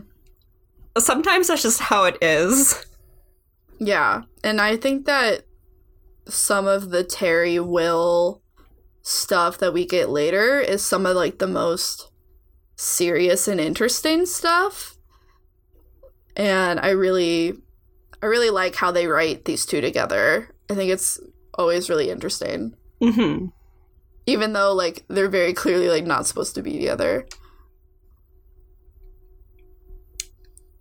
I think it's something that could be worked on. Maybe. Yeah, like, very, like, clearly, like, there could be saving this relationship, which we kind of see later. So it's not, like, all hope is gone. It's just, they're definitely going through a rough patch right now. Mm-hmm. So we get a fun little scene, which I'll kind of gloss over, of Emma signing up to accompany Will to see a rival show choir perform as, like, a field trip for the Glee kids to see their competition. During the scene, we see Emma, like, wipe off the pencil before using it to sign up, and Ken is watching her the whole time, and he looks really pissed. I like the scene because it's shot really fun and, like, one take, but it was one of those scenes that made Emma feel a little bit creepy with her big wide eyes. Oh, I love her eyes. She feels almost stalker energy. Like, borderline, but I feel like because she's not, like, following him outside of school, it's, like, fine. Yeah. Oh, except for when they go outside of school together. Yeah, so that's just a nice little scene. I like it. So then we cut to Ken taking out his rage on Finn, who has just told him he's doing both Glee and football. Puck takes notice and asks why Finn has to miss practice, to which Finn lies and says that his mom had prostate surgery and he needs to go take care of her. Puck buys the lie without question, and I think he says something like, "That's rough," or something like that. Basically has a, "That's rough, buddy." Yeah, I really like it. It's so stupid. It's just, the boys have no brain cells. Obviously. It's really fun. And I like that, like, even though Puck is, like, an asshole, he's kind of, like, sympathetic to Finn. He's like, oh, that sucks that you're, like, your mom's hurt. Like, he's not, like, razzing him about it or anything. He's, like, kind of nice. I mean, they're supposed to be friends. They are. They've apparently been best friends for, like, a while. Yeah. I like their dynamic. They share the brain cell, they pass it back and forth. Yeah, I guess so. So after that, we see Ken confronting Will about stealing Finn. Will proclaims that Ken hates football and that the issue must be something else. We get a flashback of Ken asking Emma on a date to a monster truck rally, which she declines because she likes someone else. Ken knows this means Will and is mad that Will didn't put in a good word for him. Ken is sure the peer pressure from students will make Finn quit Glee on his own. Okay, can I talk about the scene that I hate? Yes, you can talk about the car. You sound like you don't want to. No, I really like the car scene because it really illustrates how mean of a person Ken is. He's horrible. By using someone's disability against them. He gets so mad that she tries to very politely turn him down, that she was just, like, cleaning off her door handle because she's a germaphobe. So he licks his hand and spreads it all over the car handle, and I gasped. I was so hurt, offended, and disgusted. I just wanted to say that. It is definitely very visceral, especially with seeing, like, Emma's similar gasp and her, like, horrified expression. Like, it's just, like, a very cruel thing to do. Especially I because, felt like, it. She was very nicely trying to turn him down for, like, apparently, like, the 10th time. Like, clearly he does this all the time. this is just the first time that she said a reason other than she was on her period or that she had a headache. Yeah. Woof. It does a good job of setting up Ken as, like, an antagonist. Don't like him. Don't like him. Don't like him. Not here for Ken. Here for Kurt. Alright, so we are at the field trip. So we are going to see the rival club perform called Vocal Adrenaline. Finn and Rachel talk while in line for snacks, with Rachel saying that they should become an item because they're both the lead vocalists. But Finn says that he already has a girlfriend named Quinn Fabray. Quinn is head cheerleader and president of the Celibacy Club, and we see that she doesn't let Finn go very far while making out with her. Rachel is dismayed to hear that Finn is taken. I think the scene is hilarious. Yeah, it's something. I do think Quinn is funny. She's another, like, example of the irony because, oh, she's, like, the most popular girl. She's a cheerleader. She's super hot. Celibacy Club? Celibacy Club? Yeah. Very religious. Stops in the middle of making out to be like, let's pray. Glee has a fascinating relationship with religion. It does it is so interesting to me because I think they were a little gun shy with it in season 1, but season 2 we get, like, a religion special episode.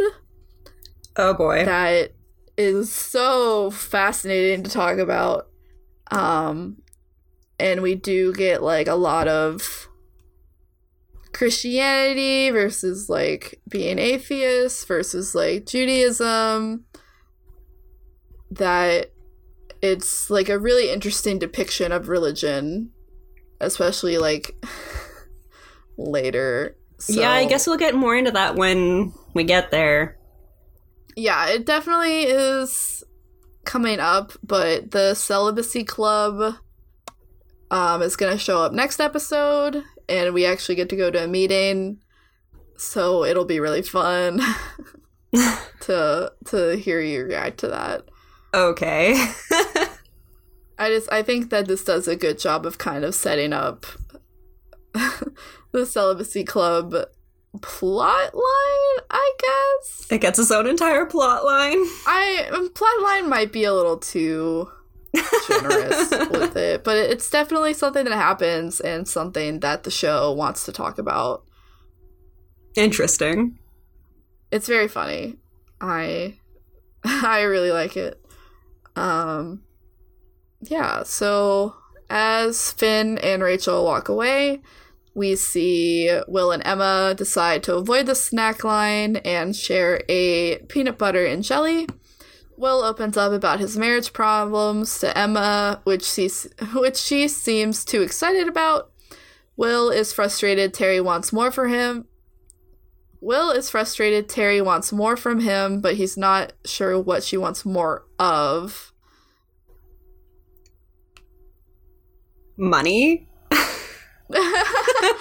Well, he's like clearly, yeah, but like he seems to be like lamenting the fact that he's always just kind of done what she's said instead of like questioning why she's saying it, and how like it's really getting him down that she's not being supportive of his Glee dream. But like Emma's like so thirsty about like listening to his problems because it gives her hope. It does give her hope, and like in a way it's kind of like sad. Yeah. Like, he's having a rough time with his wife. They're having a bit of a disagreement because they're trying to figure out how to go with go towards the future for their family because they want to have a kid. Obviously, you need a lot of money to raise a kid. So that's very valid. Yeah. That's all I really have to say about it. Other than I think the sharing of the PB&J is really cute. and that like Emma packed her own lunch. There's something about it that feels very, very innocent. Like they're just children having a lunch together. Yeah, and it's really sweet because he hasn't had one in a long time because Terry is allergic to nuts. So, like, Emma's providing something that Terry has forbidden. It's the forbidden PB&J from the Temptress. Oh. Like, there's something really funny about it in that way. Ooh.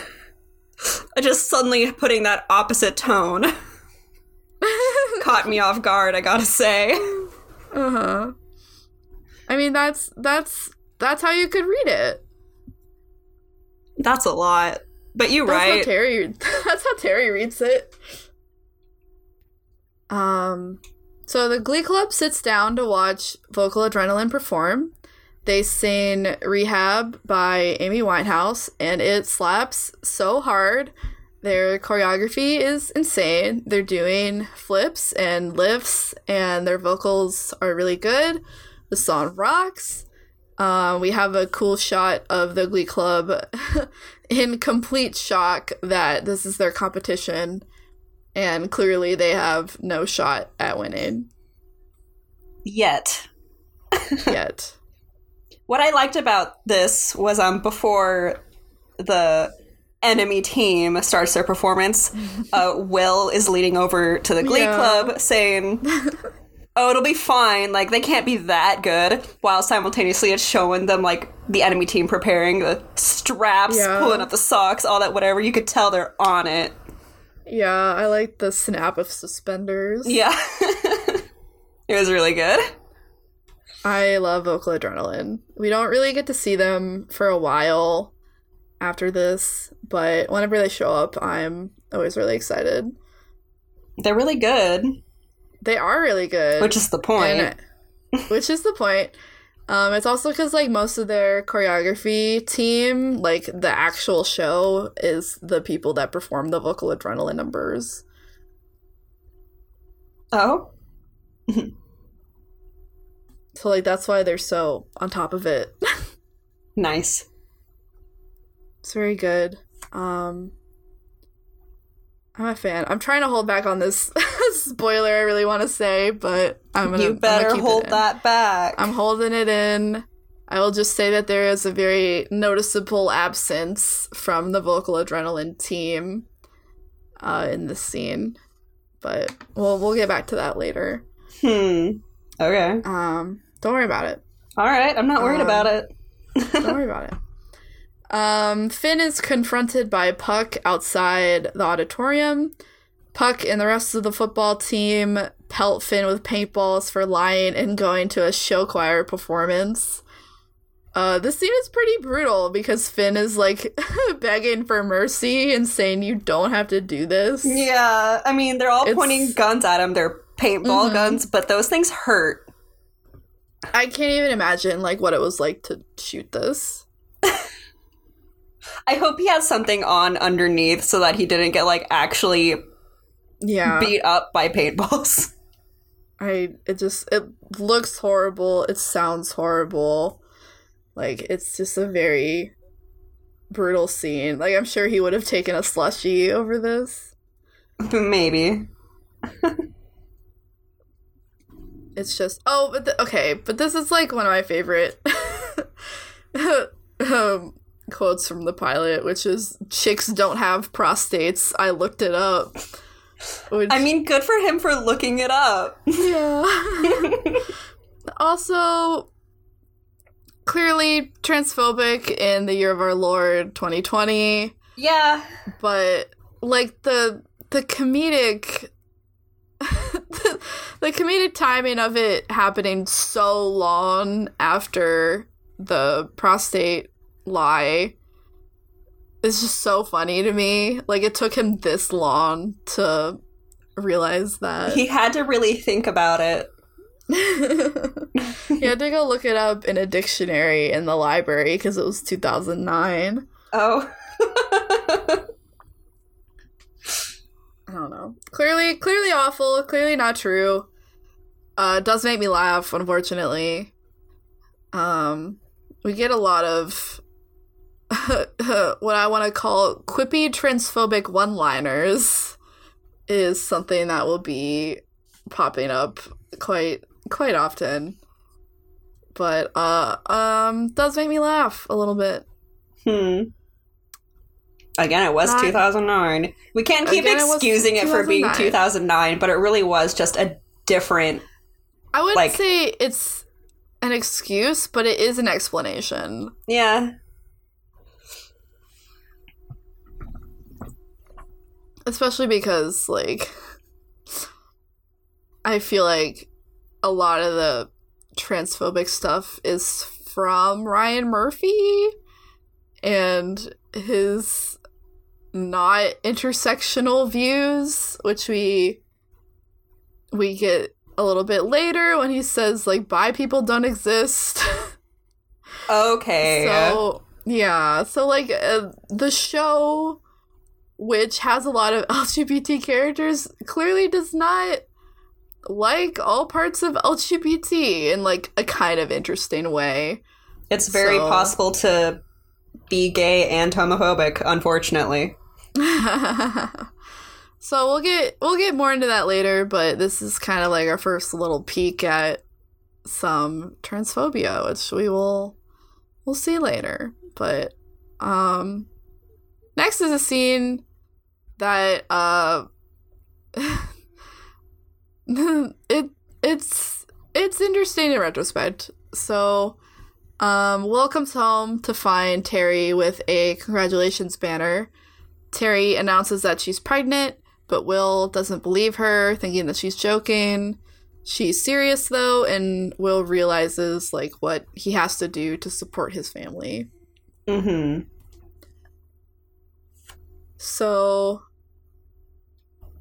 despite how, like, unlikable Terry is, like, I like this scene.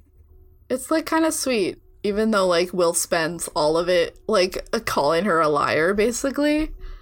He was just in disbelief, you know? Yeah, I feel like that tells us something about Terry, where he has to, like, double check her 3 times before he decides to celebrate. What it more made me think is, how long have they been trying? Has it not been working out? Were they, like, starting to give up hope about it? That's definitely, like, what I think a read could be. Mm-hmm. We'll get some more of that later. I love Terry's pregnancy storyline. It's, like, probably the most memorable thing about season 1. It'll be interesting. So the next scene is Will announcing that he's quitting his job to the Glee Club. Everyone is confused and upset except Finn, who wants to quit anyway. Will explains that he's becoming an accountant in order to support his family, and that being an adult means doing things you don't want to do, which is some kind of lame advice, I guess. Yeah, I'd say so. It was a very lame goodbye. Yeah, I mean, he obviously didn't want to go. He just thought that he had to. And yeah, when you really don't want to do something, what else is he supposed to say to them? He could sing them a little song. It's Glee Club. They sing so many goodbye songs. I guess. It was really depressing to be like, I have to go be an adult. You high schoolers will learn when you're out of high school that you have to be adults too. Yeah, that's basically the vibe. I love Finn being like, does that mean I can leave? Because he's only here because he got blackmailed into here. He's got blackmailed. Yeah, I definitely like Finn in the scene. It's very funny. Oh, but the thing that is really, like, genuinely heartbreaking is Mercedes asking if it was because vocal adrenaline was so good that Will's quitting. Yeah. And I'm like, it makes me sad that, like, she thinks that this is, like, potentially their fault. Which is why Will went to clarify that very bad take that, oh, I'm just off to be an adult. It's nothing you guys did. I just have to go be an adult. It's not you, it's me.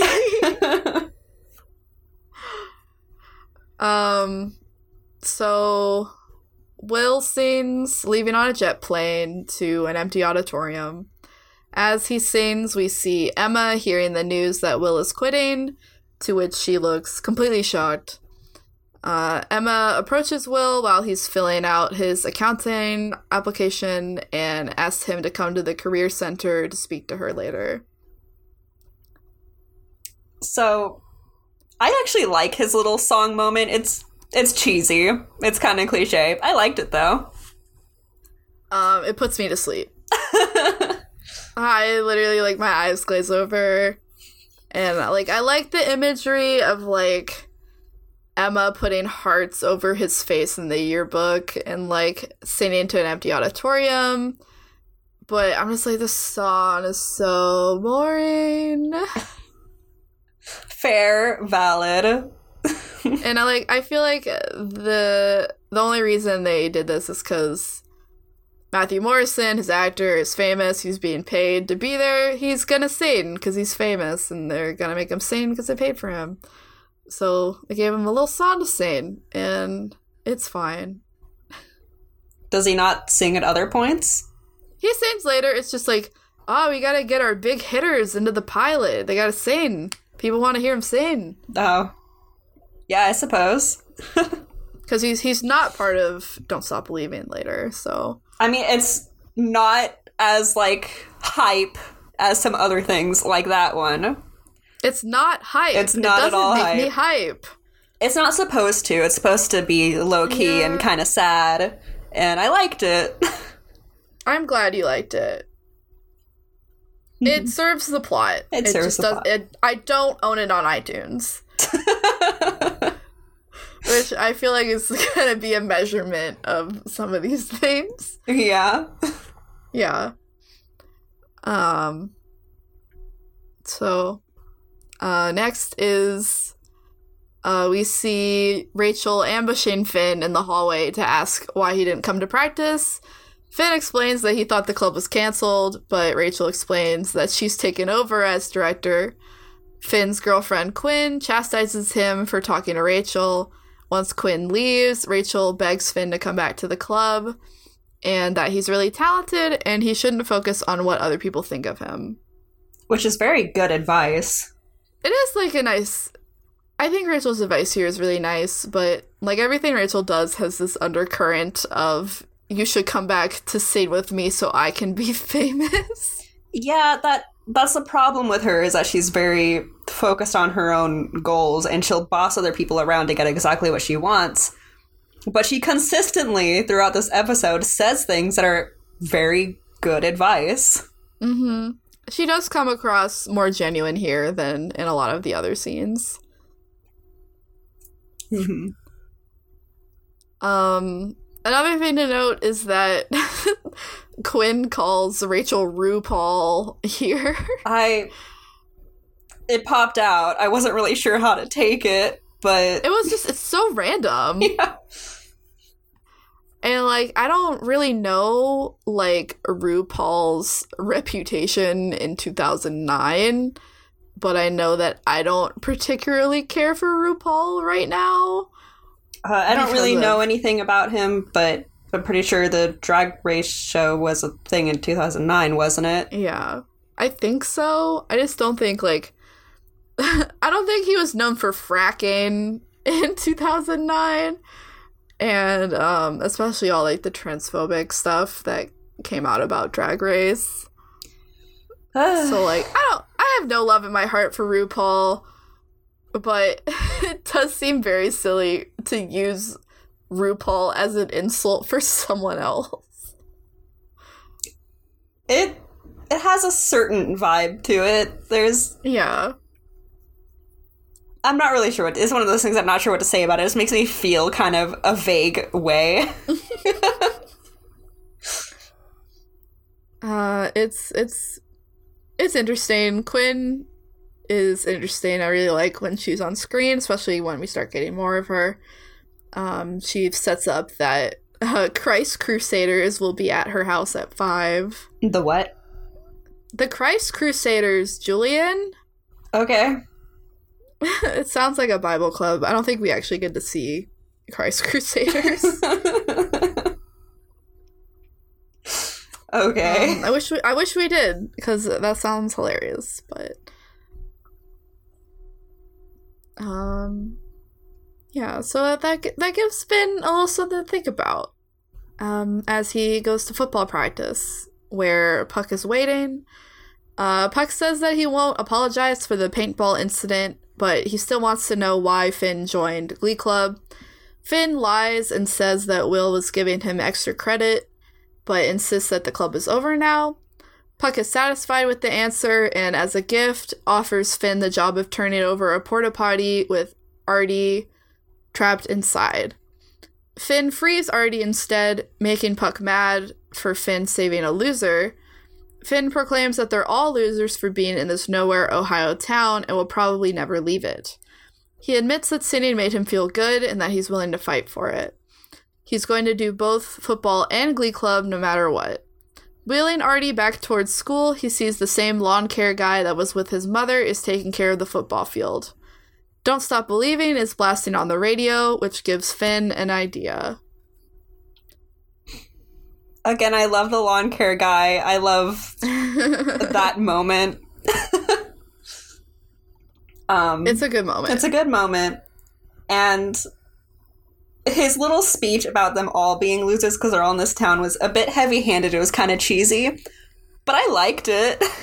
I really like it. I feel like it's really, like, the heart and soul of what Finn's character is. And by extension, like, one of the themes of the show. I'm glad that he was willing to change his whole idea, because someone in a wheelchair was trapped in a porta potty and getting bullied, and he was like, isn't that dangerous? And his football friends were like, so what? So then he stepped in like, no, that's dangerous. Don't do that. I like that Puck's answer was he's already in a wheelchair. It's just so horrible. Like it couldn't get worse. God. Which is funny in like the grim, dark way that the show goes for sometimes. When he thinks that because he's in a wheelchair, things can't get worse to him. That's so mean. It's so mean, but it's so like no brain cell what a dude would think. Yeah. I really like the scene. I really like that Finn is sticking up for himself instead of being peer pressured. And I really like that it sets up like him caring about like his fellow Glee Clubbers. Mm-hmm. And I really like Artie in this scene where he's kind of like being Finn's hype guy from the sidelines and like accentuating what Finn says. Good for him. It's sweet. I really like Artie. He doesn't really get a lot of time in the pilot, but I think that he's definitely like one of the most interesting characters. Yeah, he seems nice. That's an interesting observation. I guess I'm wrong. No spoilers. A spoiler alert from Julie's tone. No spoilers. Spoilers from Julie's tone. He's not nice. Got it. I didn't say anything. So as Finn and Artie return to rehearsal, which Rachel is running, I just really want to point out Kurt's line, did I miss the election for Queen because I didn't vote for you? Which is very good. Finn apologizes to the group for participating in the bullying of the Glee kids before, but that he really genuinely wants to help out and be a part of the club now. He gives everyone a role to take care of for their next number, which they're kind of putting together, like in Mr. Shu's absence. The show must go on. And he insists that he will take care of the music. I mean, I liked that whole scene.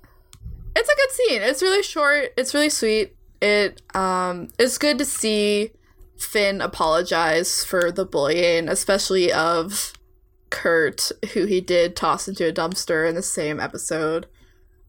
We find out that the football team has also been throwing eggs at people and throwing pee balloons at people and nailing lawn furniture to Kurt's roof. So it's more like hyperbole bullying. All that stuff is so harsh. Gross. It's harsh, but like, since we don't see it, I almost like don't believe that it happened. Oh yeah, it was super glossed over. It was just like a quick little dialogue like, oh, yeah. You guys did this and you did this. And Finn was like, sorry about that one. I wasn't there for that one, but sorry. Yeah, and then they move on. I wasn't there for that. It's so funny. I love it. It's cute. I like it. I don't like how Tina gets stepped on in this scene because she has a stutter, so Finn just doesn't let her finish talking. Yeah, I don't really like it either. It's just kind of like a mean joke. Don't love it, but I'm like, yeah, Finn, no brain cell, that's probably what he would do, so it's fine. We don't get too many dunks on Tina's stutter, thankfully. Mm-hmm. Well, that's good. They work it out. It's fine. So on his way to leave, Will overhears the Glee Club rehearsing in the auditorium without him. They're singing an a cappella version of Don't Stop Believing with Finn and Rachel as the leads. It is so cute. I tear up every time it happens. They all look like they're having fun, dancing around. Artie plays guitar with the band while Finn jumps on and off the drums. Will starts to tear up as he watches them perform. We see that Sue and her Cheerios are watching ominously from the rafters. Puck peeks in but turns to leave. The New Directions finish their first real number, and Will is the only one clapping, proclaiming that he's going to stay to help them out. The episode ends as he tells them to run the number again. So I really liked that whole bit. It was very hype. It's very hype. I love getting to see them all perform together, and they're doing a really good job. Mm-hmm. Like, as soon as they learn how to work together, they can do something really cool. And I liked that. It's really cool. It's so sweet. Everyone just looks like they're so happy. Like, genuinely, like, look like they're having fun, and that, like, they sound pretty good. Yeah, they do. I thought they sounded great. And it definitely leaves, like, a hopeful note that maybe they can beat this other team if they work hard and through the power of friendship. To the power of friendship. But isn't the most important thing is to have fun? Yeah, and then we also get these foreshadowing shots of Sue and her Cheerios, kind of like taking notice of like these new rivals, I guess. And then we see Puck kind of keeping an eye on Finn. So we'll have to deal with both of these later. Mm-hmm. Yeah, it's really cute. This went like viral on the radio, like crazy viral. Did it? Yeah, like I would hear it like on the normal radio. That's interesting. Yeah. So this was like their first really big hit that felt like it was everywhere, and they definitely like it definitely becomes like part of the show's lore that Don't Stop Believing was like their first real number, even though they were just sort of practicing in the auditorium with no audience. Yeah, but it's on iTunes. Don't you want to buy it on iTunes? They really want you to buy it on iTunes. Okay. I have it on iTunes. Okay, good for you. Yeah, I really like it. It's really cute. I mean, it was really good. It was. I'm glad you think that. Because this is like the only real musical number of the pilot. Uh-huh. Everything else has kind of been like talked through, or with Will's thing, it was kind of like story stuff happening like on top of it. So this is the first time we really get to see people like dance around. I assume that most of this is about people singing and dancing around, but this first episode was just, it had to set everything up.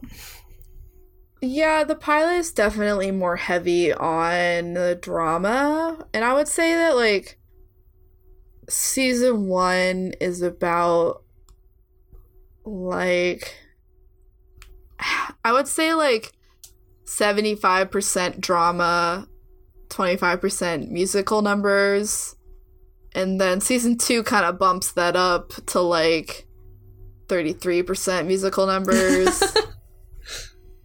Because they're like, oh, if we do 6 numbers per episode and people buy all 6 songs, that's a lot of money. So there's definitely like something interesting that happens between the season jumps, but season 1 for the most part definitely like remains in this drama element. So when we get these numbers, it's like really fun. I like the dance numbers. We haven't even met our 2 dancers yet. Oh. Okay. We gotta get our dancers. Because Finn, like, can't dance, and it's, like, constantly a plot point. It's good. Well, that is the episode. So do you have any, like, overall remarks on the episode as a whole? It was a lot thrown into one episode because they're doing a lot of setup. That's fine. I like and hate pretty much all of the characters. That last musical number really was having the episode go out with a bang. Yeah. They tend to end on musical numbers when they can. Nice. I like that. Nice. Do you have any idea what episode 2 will be about? No. Do you want to guess for the show? Well, hopefully it's all of them training now. Now they're actually a club. So they gotta figure out how to perform together so they could get that prestige for the school. And I assume cheerleader coach is gonna not enjoy it because she won't get to have all of her money anymore. That's pretty good. You're welcome. Takes a bow. That's pretty close. I like it. All right.